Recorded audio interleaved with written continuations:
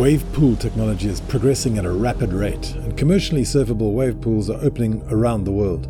Welcome to the Wave Pool Mag podcast. My name is Nick Robinson, and through my guests, we take a detailed look at this fascinating new game. Check us out on wavepoolmag.com. Wavepool Mag. For your curiosity and stoke. All right, well, welcome back to the Wavepool Mag podcast. I apologize, we took a bit of a break. If you are waiting for one of these every single week, then I'm to blame. I took a bit of a break over the long Christmas thing, and it just extended. So now it's 20th of January 2020. Whoa, it's 2021. Apologies for that. Who could forget 2020? Anyway, today we have Ryder Thomas, who's a fascinating guy, and we really got on so well. We had a great chat. He's been doing surf trips for years and ended up with 6 beautiful, not luxury, but quality lodges around some of the farthest flungest corners of the world. Actually, one of those lodges is a luxury boat. So, but it's an awesome platform to have a surf holiday on any one of those. And he's recently launched this project called Swell International, and under that umbrella, they are doing the Punta Cana resort down in the Caribbean, which is looking like the most interesting project in the Caribbean, if not the only wave pool project in the Caribbean that I'm aware of right now. I may have missed some, but anyway. Brian, the owner of Wave Pool Mag, has often said to me, Nick, why don't you tell everybody how you got involved in the Wave Pool Mag podcast? And I was a bit reticent to do this, but it's basically because I'm working on a wave pool project in Portugal. And we are progressing quite steadily, and it's getting very, very exciting right now. And I just thought I would mention that just to give you a little bit of background as to me and where I'm coming from and how I actually know so much about this thing. It's not just a hobby of mine. We are building a wave pool here in Portugal. It's an exciting project, and it's really, really fulfilling. And the people I've met in the wave pool space are just fantastic. So anyway, I've gobbled up enough of your time. Let's get right into Ryder Thomas and hear about his take on wave pools around the world and how he's striding through his way to launch. And I think it's in 2024, but they're looking really good down there in Punta Cana. So, Ryder Thomas. So, Ryder Thomas, welcome to the Wave Pool Mag podcast. Thanks so much for joining us. Thanks for having me, Nick. No, it's a pleasure. Where are you right now? It sounds like you're in America somewhere. I am on the Upper East Side of Manhattan in New York City, where I spend about half of my time here, and then the other half in San Francisco when I'm not off somewhere else. So how is the Big Apple today? It's chilly, you know. We have a nice. This is a very cozy sort of family neighborhood, so you never stray more than a few blocks from home, and this time of year I minimize the amount of time I spend outdoors, if I'm being honest. But yeah, it's nice. I grew up in Hawaii, so I like the juxtaposition of climates, I guess. Yeah, I read that you grew up surfing the elusive west side reefs of the Big Island of Hawaii. So could you fill that in a bit? I mean, were you born in Hawaii? I was, yeah. I was born on Oahu and grew up sort of between Oahu and the Big Island. My family's been there for quite a while. I think I'm the fifth generation on my father's side to be born and raised in Hawaii. So a lot of deep roots. So you weren't. I don't know how Hawaiian politics, local politics work, but were you considered haole or not? No, quite. There's no escaping that. Doesn't matter. Doesn't matter how long you've been there. It's a moniker that still causes me to bristle when it's directed in my direction, but it's unavoidable, unfortunately. Well, I suppose John's probably one as well, isn't he? yeah. I don't know if John gets called a haole all that often, but I'm sure he did at some point in his life. Well, I hope he's not listening. But so when you flew over to study at the University of Georgia, how did you cope with the lack of waves? You got any college stories? Yeah. I was less, not as fun as they probably should have been. But I was a competitive swimmer, and as you know, in the States, most big universities have large athletic departments, and those athletic departments are generally funded by revenue sports, generally American football, sometimes basketball, and those sports, give the universities ability to have all of these other teams and great facilities and whatnot. And so in the Southeast, that's sort of the ground zero for American college football, and University of Georgia, where I attended as a legacy, just as a fantastic football team, and as a consequence, they also have fantastic swimming facilities and an incredible coach and whatnot. So as illogical as the jump is from Hawaii to Georgia, factoring swimming into the equation, it makes more sense. But it was interesting, and it was quite a bit of culture shock. But again, I was staring at the bottom of a swimming pool for the vast majority of my time there, so I didn't get into too much trouble. But did you? Because obviously you were surfing before you went over, right? I mean, have you been surfing since you grew up? Yeah. I mean, it's surfing sort of for lack of a better term, kind of a social prerequisite in Hawaii, right? So I grew up surfing, and then from a very young age, probably gosh, 6, 7, 8, something like that, and then as I got later in high school, swimming became a larger part of my life, and really started to dominate my free time, or not free time, but dominated my time and candidly my ambitions. And so I put surfing down when I went off to school, and then I went straight from Georgia to law school, and then to work for big law firms and investment banks, and for quite a bit of time just didn't have occasion to surf, and really reconnected with it later. It's probably in my early 30s, once my career had progressed far enough where I had more time and inclination to get back in it. But obviously always near and dear to my heart. When I say I stopped surfing, I mean I didn't surf regularly from probably 18 to 30, but still every chance I could, which wasn't that often, as the case ended up being. Yeah, I had the same thing. I mean, I put down my surfboard for about, I think it was 8 years or something before I came to Portugal. Yeah. And I was just sort of sick and tired of, in Cape Town, South Africa, we would cruise around the Cape Peninsula, and obviously we've got waves on all three sides. And, you just have to drive there and drive back and drive there. And eventually, couldn't find any waves. And I was just, okay, that's it. I'm giving up. Right. But I'm so glad I took it back up, because I just absolutely can't live without it. And it's just the best stress-freeing thing to do, I feel. It is. These days. So you surf quite a lot now? Or I mean, maybe in New York, it's a bit more difficult, isn't it? You've got to get out to... what's the break there in the east? Yeah, to get out to Long Island, or up to there's waves all up and down Long Island, but up to Montauk, probably the best surf out here. And then New Jersey is very good as well. The issue for me, obviously, is kind of twofold. One, living right in Manhattan, it's a hike, so it's an hour and a half in the car to get out to the waves. And then the waves are the best, I would say, are the most consistent around this time of year, when it's getting very close to zero, as you would say. So yeah, it's not stopping Ben Gravy. I mean, he's giving New Jersey waves a good name. Have you seen him? I have, yeah. Well, look, man, there are very, very good waves out here, and some incredible surfers, and a real real surfing culture and surf community. I mean, I grew up thinking that there was no such thing as surfing on the East Coast, and in part because what I saw of it was the Garden City Classic on, the ASP tour, and in the middle of the summer, and they're surfing, knee high crap.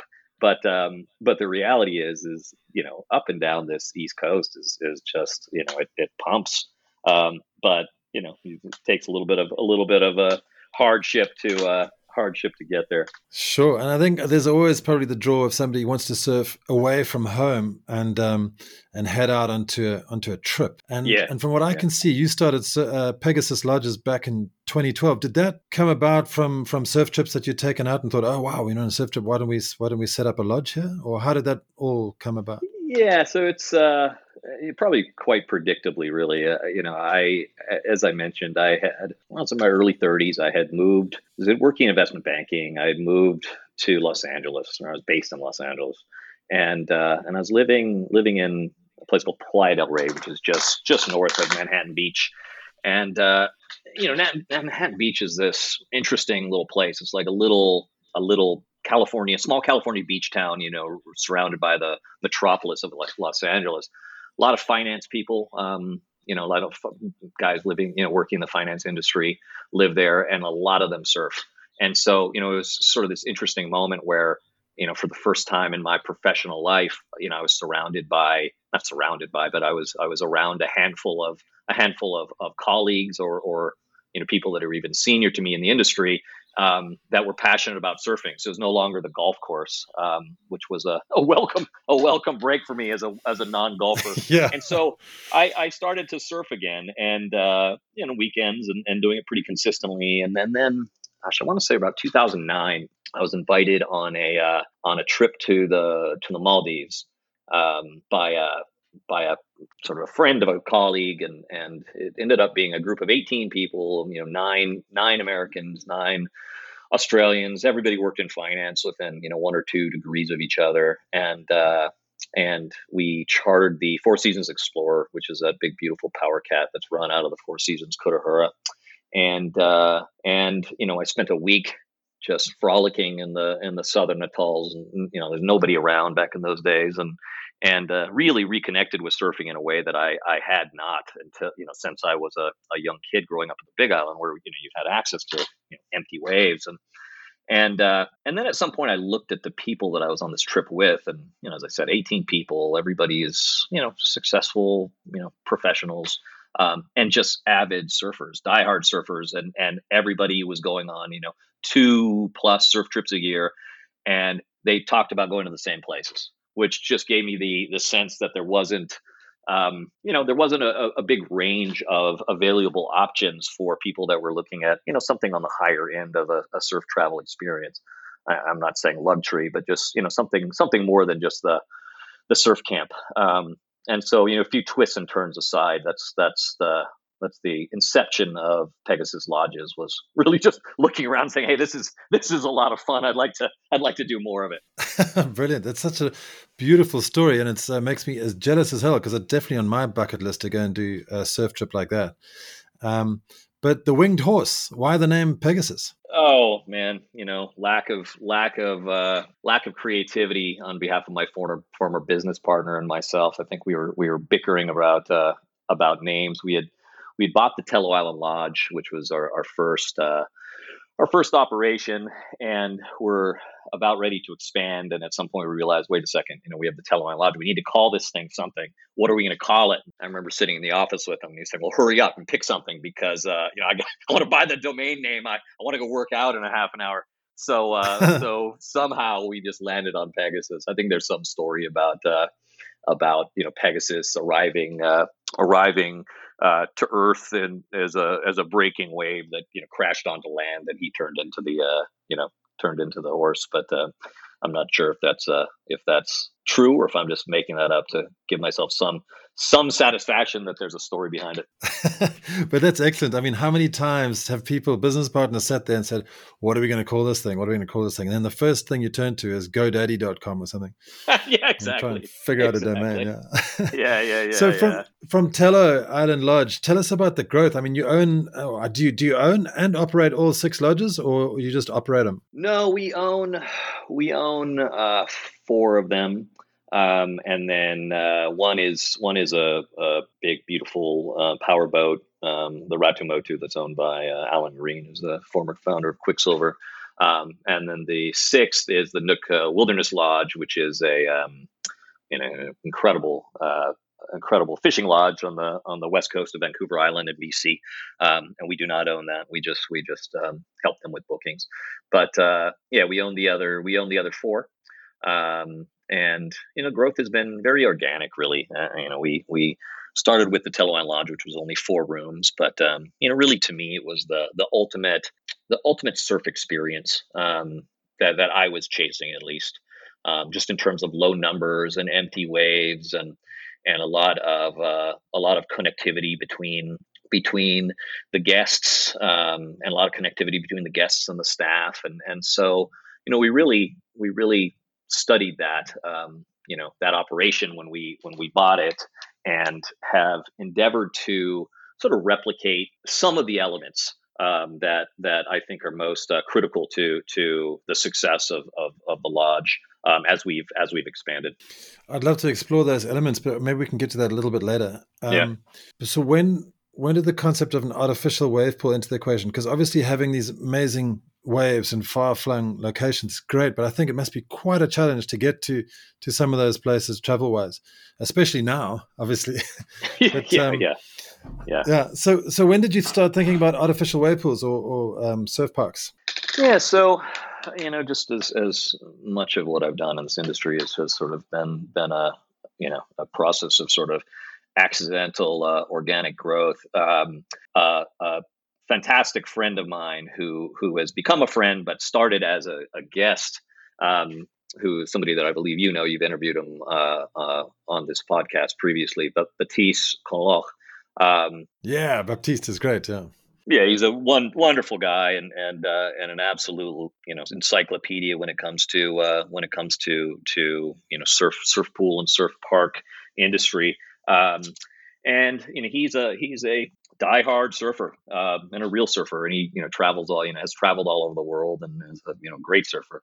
And he started coming to the Tellos a few years ago, and I think through an introduction through staff or something like that, got a hold of me as he was starting to contemplate the project in Paris. And I think to summarize the conversation, it was a belief that they had formed that the existing surf parks, to date at least, hadn't or had perhaps overlooked the significance of the privatized surf experience, the sort of higher end surf experience.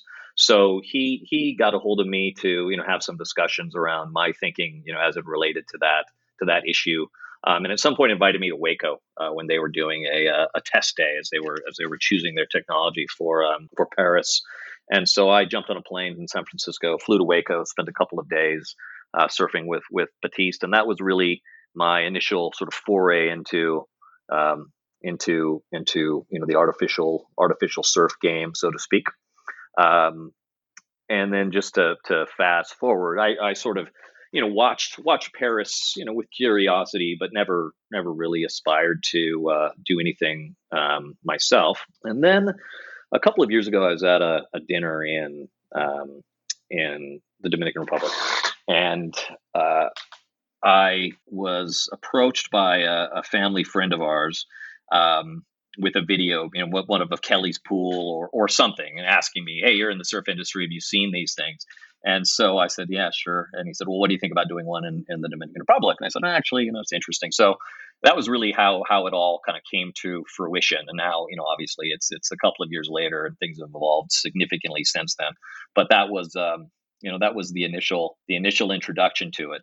Great. So what this Punta Cana project really fascinates me, and we have some images online on Wavepool Mag of all those beautiful architectural images that you put together. I think you're using Endless Surf down there, right? Yeah, that's the game plan. It's a big project, and just to give you a little bit of information just about the genesis of it, we initially started with this idea of let's just make a wave pool or a surf pool, and the standard sort of surf only or highly surf focused programming where you'd have the surf pool and maybe some F&B and maybe some lodging component to it, but not really. And we started looking around for property there, and at some point happened upon the piece of land that the project is now sits. And it's this magnificent, oceanfront piece of property about half an hour north of the Punta Cana airport. Really one of the, in my mind, one of the last remaining undeveloped sort of crown jewels of real estate on that coastline, or within immediate proximity to the Punta Cana airport. And so, it was. Can I just ask you a quick question, Ryder? Sure. Sorry. How big was the land? Was it how many acres? It's a few hundred acres. I mean, it's a large piece of property. Okay. Yeah. So let's just say too big and too expensive to just do a wave pool as sort of a standalone concept. And so, and the other interesting thing about this piece of property is had some pretty unique zoning that allowed us to really maximize, they call them real estate industry key yield. And so to make the economics work, the project evolved from, as I said, from initially a surf pool concept to a much larger concept featuring 1,500 plus hotel rooms and a whole food and beverage component, and what I would consider a more traditional resort development, with the wave pools being a significant feature, but a significant feature when it comes to the culture and sort of the genesis of the project, but an insignificant feature when it comes to really at this point capex or contribution to our top or bottom lines.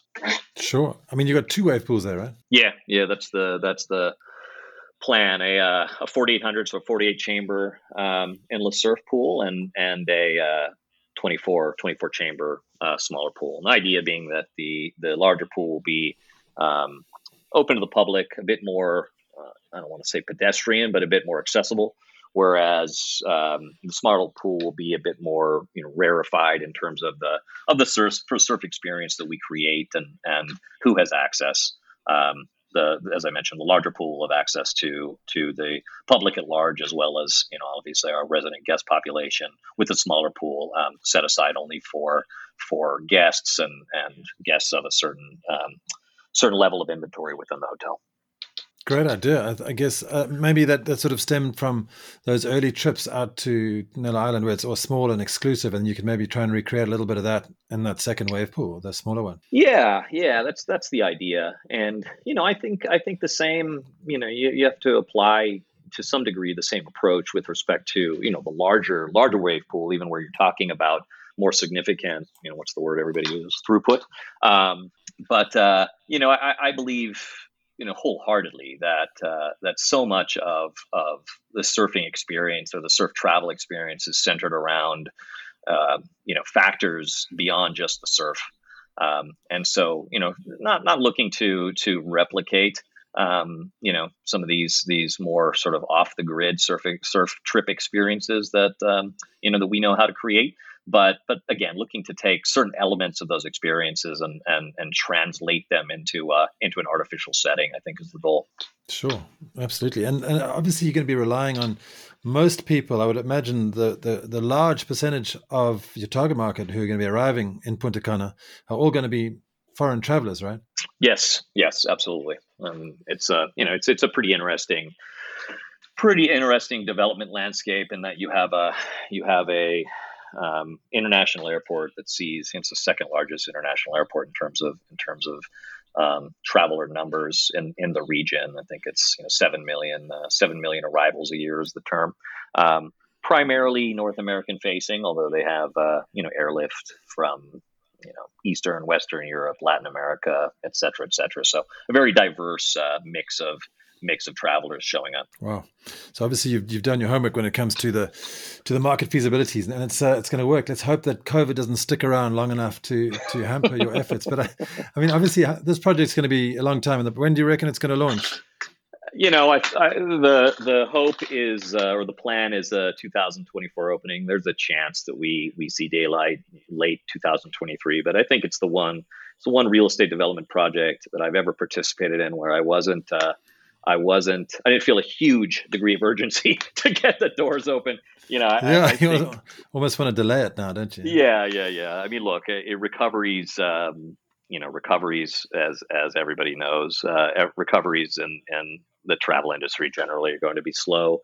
I think recoveries in the Dominican Republic are going to lag North American recoveries significantly. So,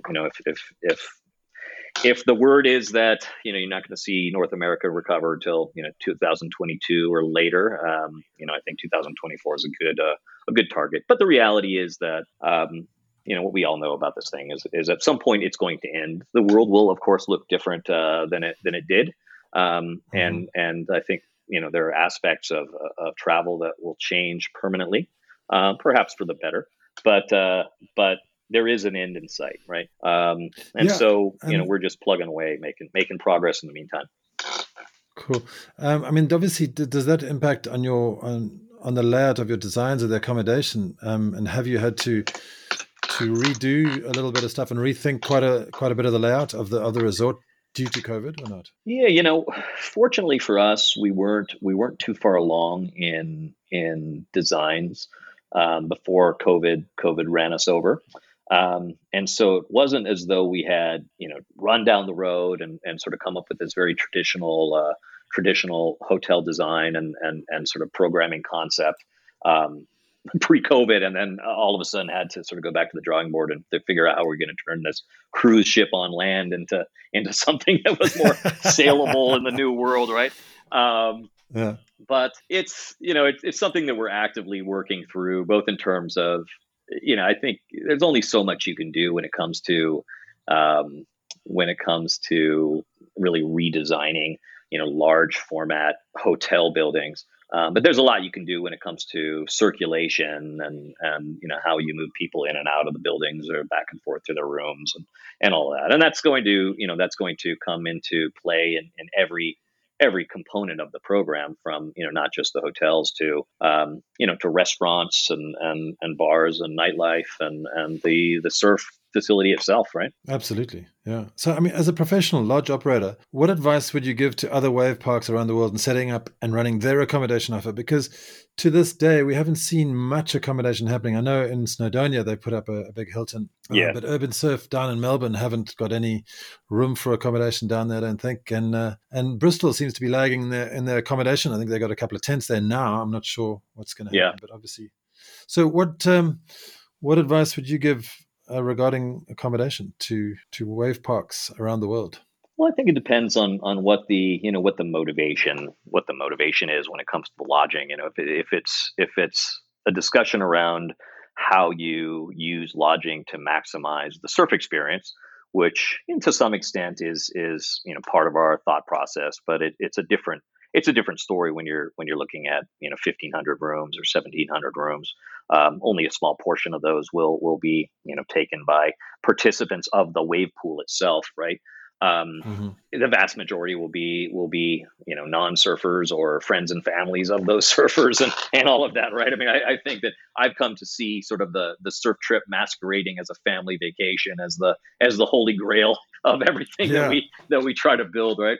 But when it comes to the surf experience itself, I think it's important, and I don't know the answers. I think it's something that we're still working through, but it's important to try to bring some degree of fidelity to a true surf travel experience to these artificial environments.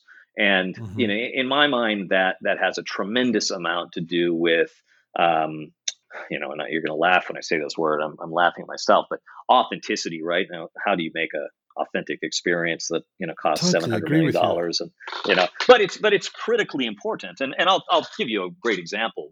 A group of friends and I in early December took a buyout day, a cold water buyout day at the BSR facility in Waco. And I had been there on a couple of occasions, and it's I love surfing there, but and even though I've stayed on site, my experience beyond just the surf was, always left me sort of wanting. I felt like there was, tremendous potential to do something interesting and authentic, just because it's a wild thing, right? You're going on a surf trip to Waco, Texas. A bunch of my friends and I, we met in San Francisco International Airport with surfboards piled onto this plane, rented pickup trucks, and drove, into the middle of the hill country in Texas. And so, what I did for this trip is, there were 20 of us. And I just went out of my way to, we hired a couple of great, a fantastic country band, and the Reverend Horton Heat is sort of the godfather of psychobilly rock and roll. And then we, I found the very best barbecue that I could find in Waco, and the best Tex-Mex. And so I just sort of took it upon myself to create this very authentic, Texas experience. And yeah, we were surfing, but we weren't on we were on a surf trip. We were just doing something that was very non-beachy or not what you would, necessarily think about when you're planning a surf trip, right? And it was a tremendous success. I mean, I think every single person, approached me afterwards and said, when can we go back? We can't wait.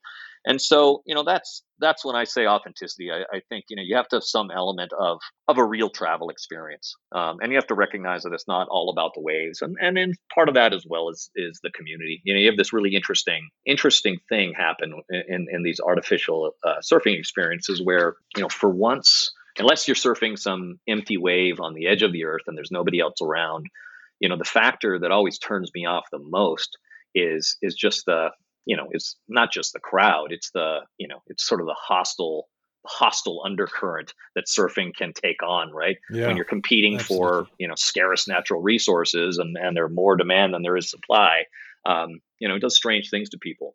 And so, these surf pools can be a really interesting equalizer because all of a sudden that competitive element is out of the equation. And so you don't look at your, even if it's not somebody you don't look at your fellow surfer as a threat to your experience. They're just somebody else that's there that's enjoying it as much as you are. And so I think, from a lodging perspective or from a general programming perspective, the opportunity to really, harness the community, harness interaction with each other as part of the experience can be a really powerful piece of the value proposition. I love the way you put that, Ryder. That was amazing because I totally agree with you. I think it's so unnecessary. You're going out in a lineup and some guy's snaking you and getting all upset, and you don't need that kind of vibe when you want to have a nice natural setting. And also when you're talking about authenticity, I think it's something that I've seen with a lot of these wave pool projects around the world. If you've got a beautiful wave in a shopping mall, it just doesn't Yeah. excite me as much as maybe one down in Punta Cana or Right. wherever. Like, I mean, if you want to go to Paris and surf Paris, it'd be great to have some Parisian stuff inside Right. the wave pool, wouldn't it? Yeah. Exactly.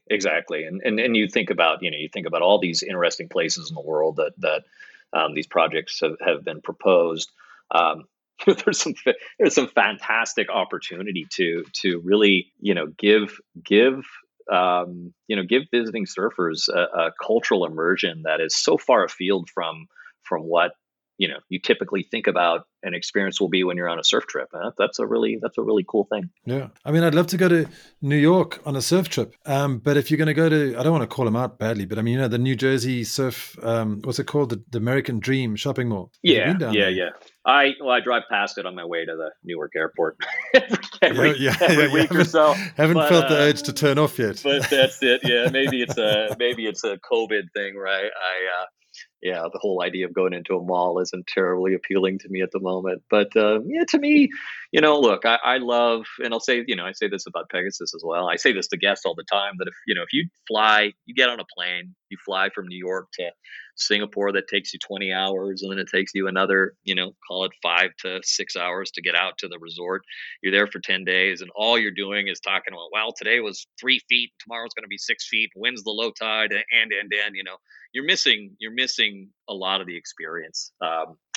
If you're not connecting to the place, you're not connecting to your fellow guests or to the employees or whatever. So the challenge is, how do you it's easy to do that when you have 4, 8, 12 rooms, right?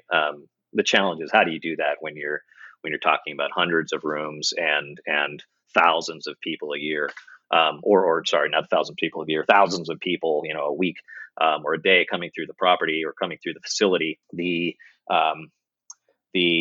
elements of connectivity and authenticity become, I think, just as important, but they have to be a hell of a lot more deliberate, because you're not just going to accidentally stumble upon it, right? Sure, absolutely. And you're probably well placed to answer this question. But for example, in Punta Cana, how long would you expect people to generally stay? Is it like 5 days or 7 days on just surfing in the resort? Yeah. So, we run in Indonesia 10-day trips, in Samoa and Fanning Island Pacific, we run 7-day trips, and generally, at least the history of the 10-day trip in Indonesia was that Martin Daly, who's the godfather of the Mentawais and really Indonesian sort of surf charter tourism. He pegged trips between 10 and 14 days, because over the course of 10 or 14 days, a guest was almost certain to see 2 swell events. Whereas if you came for 7 days, you might arrive on the tail end of one swell, through the dead period, and just see the leading edge of the next one. And so really the longer trips meant that you had a higher probability of having satisfied customers. Obviously, that's no longer a factor when it comes to artificial waves. The other thing that I'll say is, based on every experience I've had in Waco, and the other waves I've surfed, with the exception of Kelly's, you're dead after a day Yeah. a day of work of surfing in Waco. is really can bring on an existential crisis of middle age when it comes to questioning your level of physical fitness or whatever. And so you need a lot less time. I think one of the interesting things about the market in Punta Cana is it is, as you look at that, 65% of your arrivals come from North America. So it's within 3 to 4 hours, call it 2.5 to 4 hours of, most of your population of visitors. So it's easily accessible. So that's a legitimate weekend trip or a long weekend trip. So, 2 to 3 days. But then when it comes to sort of family vacations and that type of thing, you're looking at something longer, 5 to 7 days. That's kind of how we've modeled our thinking. And again, this is based almost more around the hotels, the water park and all that kind of stuff, and less about the surf pools. But we're looking at guests that come and stay a handful of days. But in terms of the amount of time they need in the pool to have a legitimately satisfying surf experience, you don't need much, man. Yeah, a few absolutely. hours. But it's interesting because we talked to Andrew Ross from Urban Surf down in Melbourne, and he's obviously got no accommodation, and everybody who's surfing that pool, generally people who surf that pool are from Melbourne, and they just walk over and have a surf, or they drive over half an hour. I think you'll find that a lot of people are flying in right now because of the uniqueness of it from all over Australia and surrounds. Yeah. But obviously, as time goes by, it'll be more a local thing. And then your park in Punta Cana is a resort in Punta Cana is obviously totally different. It's totally tourism based, isn't it? Yeah, it is. It's tourism based. It's a destination, right? And so it's you're looking at a market that is. There's a couple of things at play, right? One is the longer a guest stays at the park or on site, the more, not to put it in such commercial terms, but the more opportunity there is to monetize that visit.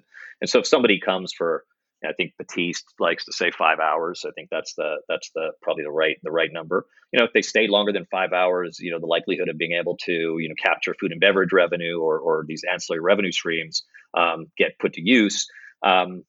Your likelihood increases. Now our situation is a little different because we're bringing, we're trying to bring people in for multiple days, but to do that, like anything, right? There's going to be, I have no preconceptions that there's not going to be another pool in Punta Cana. I think, if anyone looks at the market, they'll realize it's a legitimate place to think about setting up camp. And so then the question becomes, what kind of mousetrap are you building, right? Is it a more or less attractive building, more or less attractive mousetrap than your competitors, and so you have to spend a lot of time thinking about everything else, right? What is the non-surfing member of the family doing, or members of the family doing? Where are you eating? What's the food on offer? What are the hotel brands? What is the experience as a whole? Just because you're not, if it's just about surf, man, there's going to be other places to go surfing, right? Sure. No, absolutely. And all you need for the 16-year-old girl in the family is Wi-Fi, and you'll be fine. So. Exactly. We're all going to be microchipped soon along, man. Nick, you just had a great experience in you name it, Indonesia. Yeah. If you talk to my South African fellow Elon Musk, he's looking ready to plug in your Cortex into the computer, so it's going to happen too. Yeah. It's not far off, unfortunately. Yeah. So Ryder, I would love to chat to you a little bit about Swell International. It appears from the research I did on LinkedIn that you joined Swell International this year. What's your mission there? Yeah, so Swell is a partnership. Really, the genesis of it was a partnership related to the Punta Cana project. So the Punta Cana project is not just myself, obviously. It's Batiste. It's my very good friend Bill Duncanson. William Duncanson is fantastic architect in San Francisco who has done a lot of work in this space. It's Aaron Hall, who's my co-CEO and colleague at Pegasus. He deals primarily with strategy and operations, and then Kui Nakamura, who's our strategy and finance guru.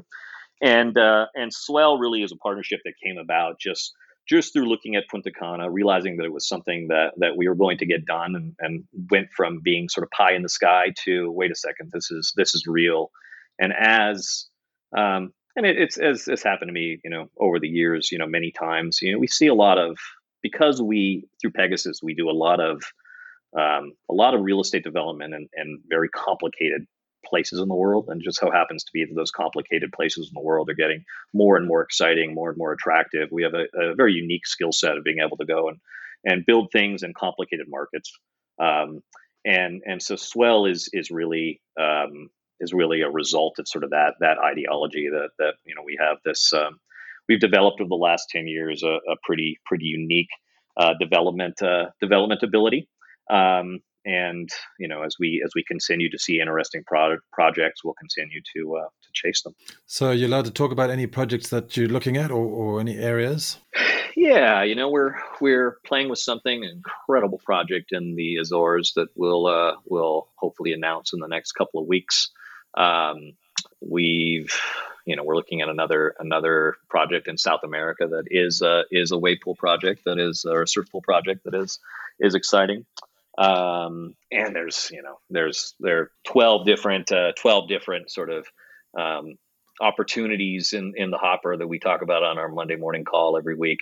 But they're not real until they're real, right? Absolutely, yeah. And I mean, it's always a thing. Is when do you actually release those beautiful drawings to the public, those architects' drawings to the public, and show them on wavepoolmag.com?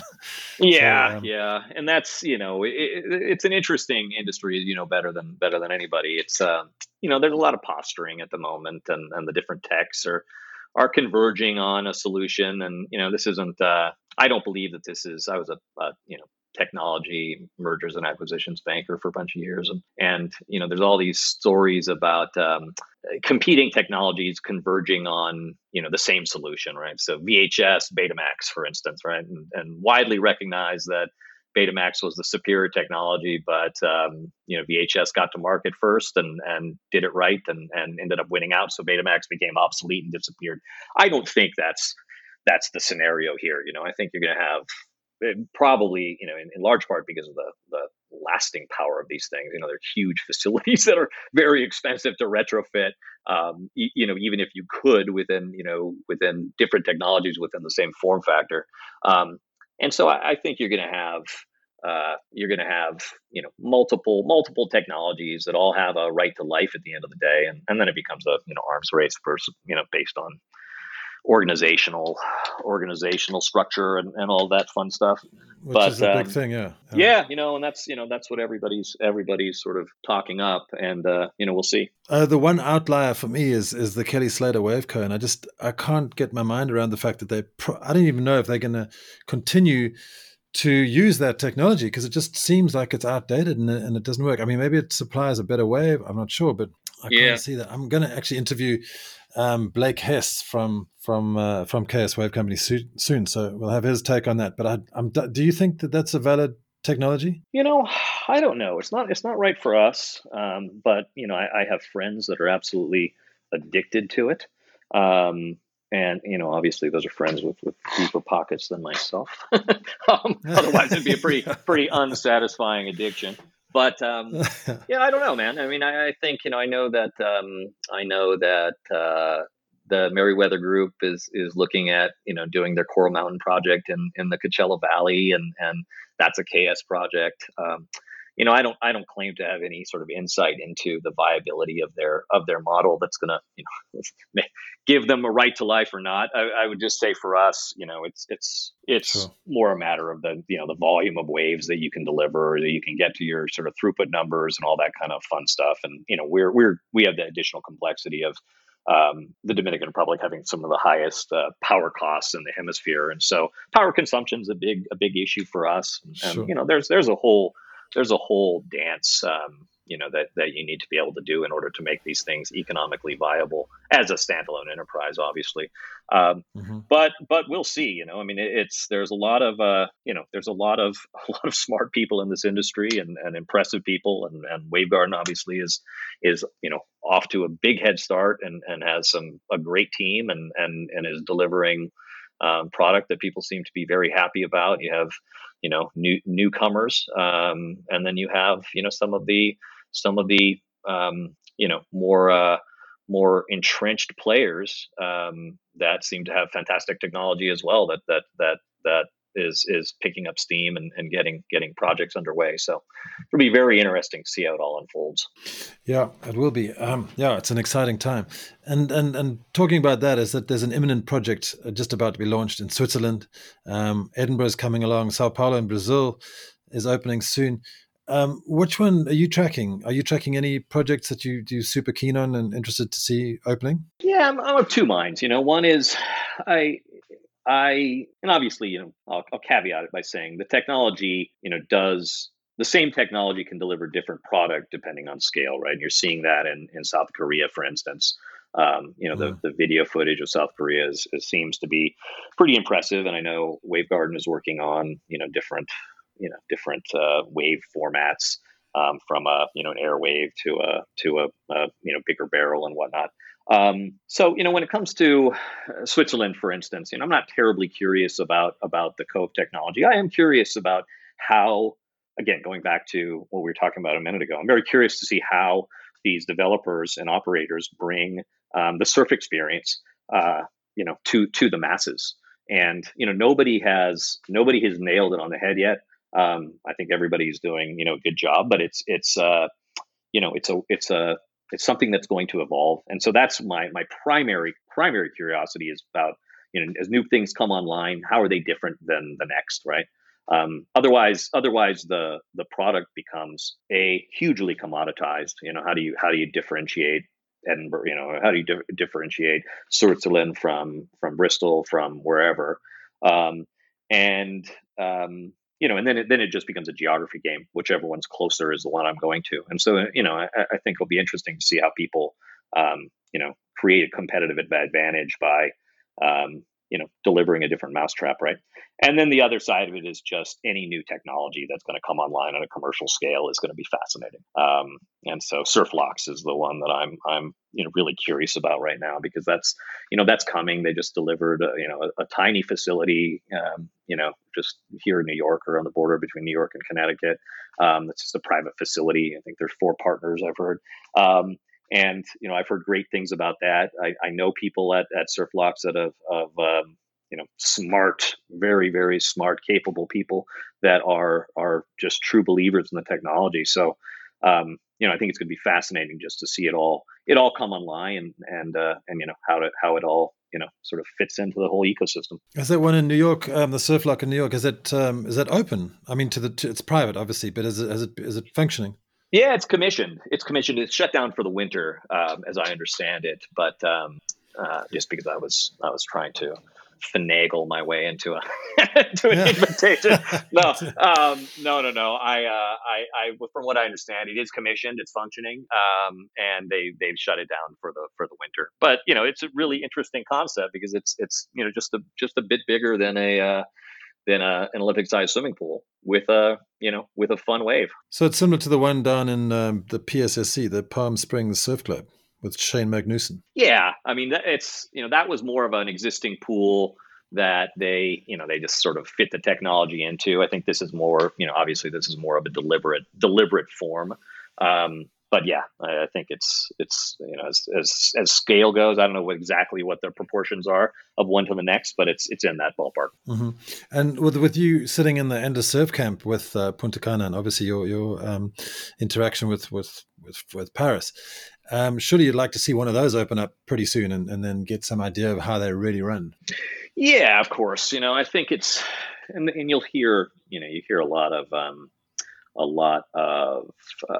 as my 14-year-old daughter would say, shade thrown. Actually, I don't know if she says that anymore, but there's a shade thrown, throwing shade. I don't know. I might be, I'm dating myself, man. But no, there's a lot of skepticism that you hear around, Whitewater coming online without having delivered a prototype or a working model. What I'd say is that they will, and it's a large organization. It's a very professionally run organization, very capable people. Obviously, they have Clement as the engineer who came over from American Wave Machines. So they'll get there. Again, as far as I'm concerned, with a 2024 opening and a lot of other fish to fry in terms of programming, it's something that I don't take it lightly.